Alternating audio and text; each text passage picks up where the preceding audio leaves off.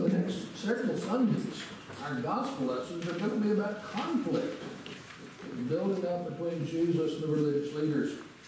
Those men who were meant to be the spiritual spokesmen for the people, those who should have understood and be supported the message that Jesus came to bring.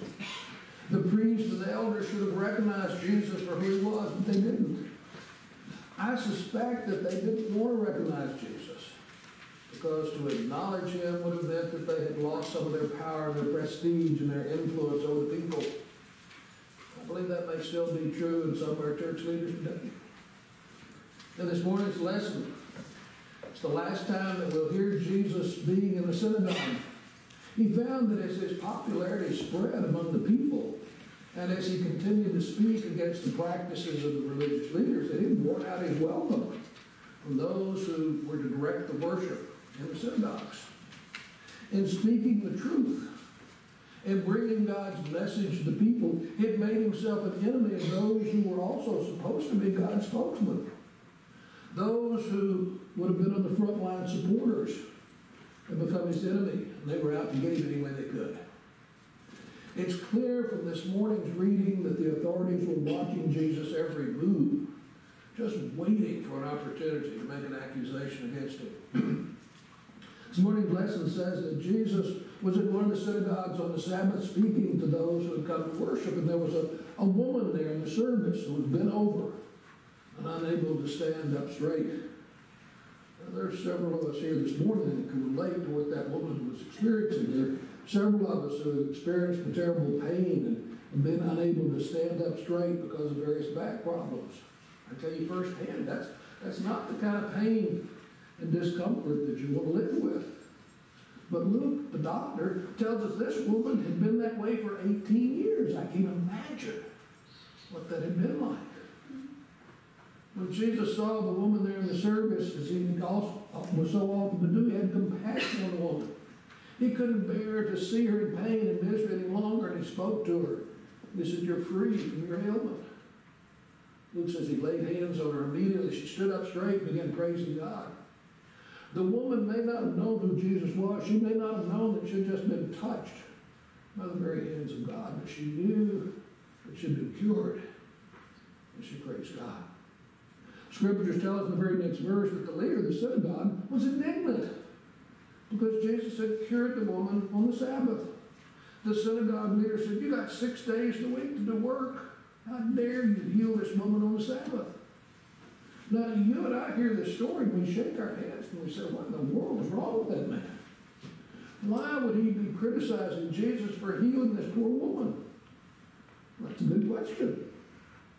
We've talked on numerous occasions about all the laws that the scribes and the Pharisees had created through the years in an attempt to live a godly life. There were men who spent an entire lifetime studying the laws and seeking ways to observe them, and sometimes finding ways to skirt them. There were laws and rules about every conceivable situation that you might imagine. And a great number of the laws had to do with what you could and couldn't do on the Sabbath.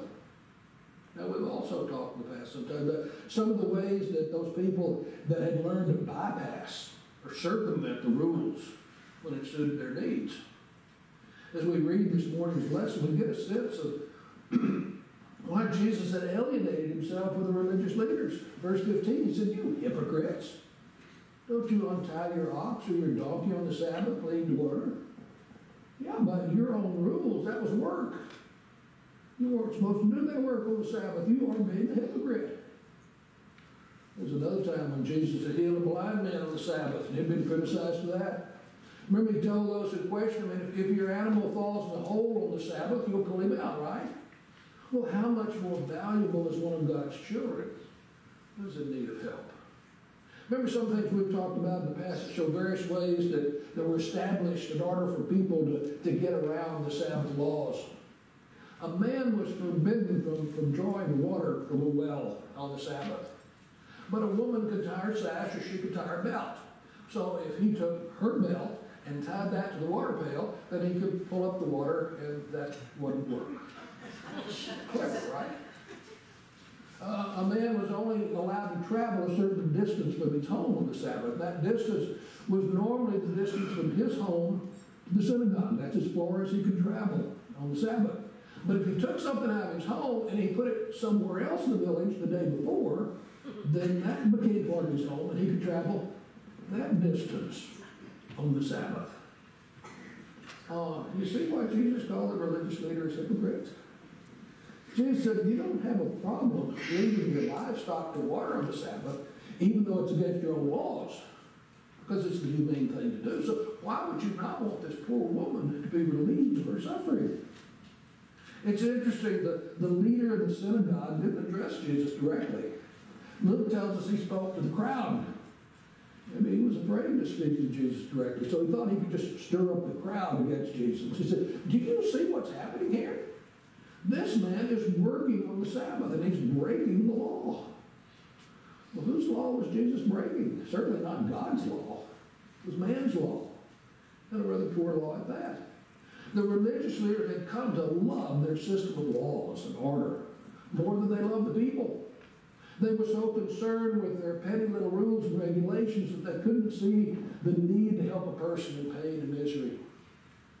Be careful the way I say this now, because I don't want to be misunderstood this morning. But I believe that one of the great problems that we have these days in our modern society is the relationship between the individual and the system. I believe that this is true both in the political realm and in the religious. It's very easy in today's world to simply become a statistic, a number on a ledger, a piece of data on somebody's printout. We become classified on some list, and we seem really to be specimens walking. I said this and seems to be happening frequently in today's society, but it can also occur in our religious life as well if we're not careful. I believe that in Christianity, the individual is meant to come before the system. I also believe that without Christianity, there can be no such thing as democracy. Because Christianity alone guarantees and defends the values of the ordinary man. If Christian principles and values are ever banished from our political or economic lives, there'll be nothing left to keep at bay the totalitarian state where the individual is lost in the web of a system that exists only for the sake of the system. I also believe that the worship of systems can invade a church. There are people within our churches today that are more concerned with the method of church government than they are in the worship of God and the service of God's people. History has proven through the years that more trouble and strife has arisen within the church over legalistic details of procedure and polity than over any other single thing. In the world and the church, we're constantly in peril of loving systems more than we love God and more than we love one another. Jesus' actions in this morning's lesson makes it very clear that it's not God's will that any human being should suffer for a moment longer than is absolutely necessary.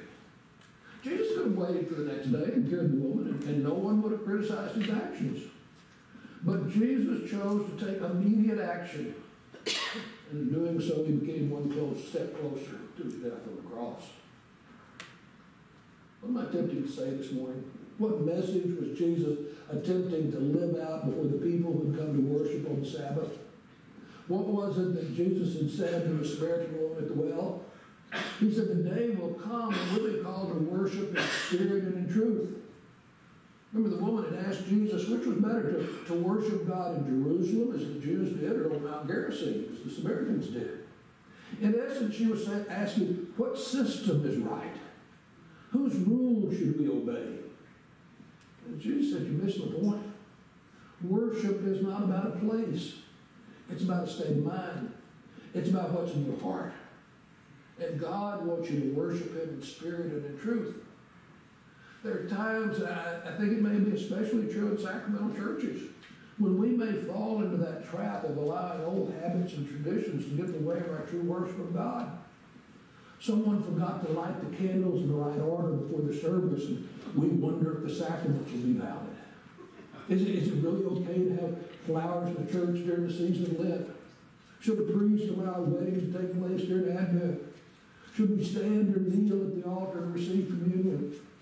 Do we dare raise our hands in the air as we worship God? The list can go on and on, believe me. There are all kinds of traditions and habits that can get in the way of our worship of God. There are times when the system can prevent our true worship of God. I believe Jesus would have us know this morning that it's what's in our hearts that matters to God. I think it also reminds us this morning that there are times in our daily lives when we're meant to stand up for what we believe. We're meant to take action, even when others may criticize those actions. Someone said once that a democratic government is the result of mastering the art of compromise. Well, folks, Jesus never attempted to master the art of compromise. As Christians, we're called to be a people of principle, and we're meant to be a people dedicated to the will of God. Now, there are times, I suspect, when compromise is called for, because always seeking to resolve an issue, whether it's a winner or a loser, is not always the best thing in God's eyes. But the flip side of that coin is giving in and failing to take a stand because of the fear of offending someone or the fear of alienating yourself before the crowd. Being politically correct is not always the right answer. Time and time again, Jesus saw a need and he stepped forward, he took action. And I don't ever believe for a moment that he hesitated in order to stop and consider the consequences of his actions. It was the right thing to do. It was the thing to do. Jesus looked at the religious leaders right in the eye, and I suspect that he spoke loud enough that the crowd could hear. And he said, if you lead your animals to water on the Sabbath, doesn't this daughter of Abraham deserve to be set free from the bondage that has bound her for 18 years? And he may have added it then, and wouldn't today be a good day to do that? Luke tells us that the religious leaders were put to shame, and that the people who had come to worship rejoiced in what had taken place. I pray that the Holy Spirit is here in our midst this morning, and that we can feel his presence, the presence that I talked about last week, when we can know that God's at our side when we run the race, that we can know that he's with us when we cross the finish line. You may have never thought of it, but even Jesus didn't do all that he did here on earth by himself. He too had the presence of the Holy Spirit with him.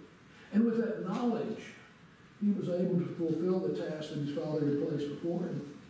And you and I are called to do the same thing. Knowing that God's Spirit is with us, we're called to go forward and perform our own mighty deeds in God's name. This morning's lesson relates a simple event in the life of Jesus. We read the healing that took place on the Sabbath. Do we have this story in the Scripture so that we might see the healing power of Jesus? I mean, we've got many stories of Jesus reaching out to those in need, so maybe that's not the reason that Luke included this event in his gospel. This certainly is the first time that Jesus has been confronted by the religious leaders, and it wouldn't be the last. So what is it that we're to learn from this morning's reading? Could it be that Luke wanted his readers to see the importance of standing up for what's right? Are we this morning to be reminded of the need to go against the rules when the rules are wrong, to speak out when God tells us to without fear of reprisal? Our day of worship is meant to be a special day in our lives. And I think there are a number of things that might go undone on this special day. God directed us to have a day of rest. He didn't instruct his people to have an hour of rest at church on Sunday morning and then go do whatever you choose to do the rest of the day. He told his people that they needed to take time to refresh their body and their mind and their spirit. How do you spend your Sundays? Is it a day that you give God? Is it a day when you relax and allow God to prepare you for the coming week? Or do you properly forget God when you leave this place on Sunday morning? See God, have a good week. See you next week. Is that the way we leave this place in the morning? I hope not. In the 103rd Psalm, the psalmist asks this question to his reader. He writes, who forgives all your iniquities? Who heals all your diseases? Who redeems your life from the pit? Who crowns you with steadfast love and mercy? Who satisfies you with good as long as you live? We bless the Lord, O my soul, and all that is within me. That's why we're here this morning. That's what this day is meant to be about. This is a day for us to reflect on what God has done in each of our lives and to bless His holy name. 2,000 years ago, the crowd in the synagogue rejoiced at the words and the actions of Jesus. May we do the same thing this morning as we continue in our worship of God.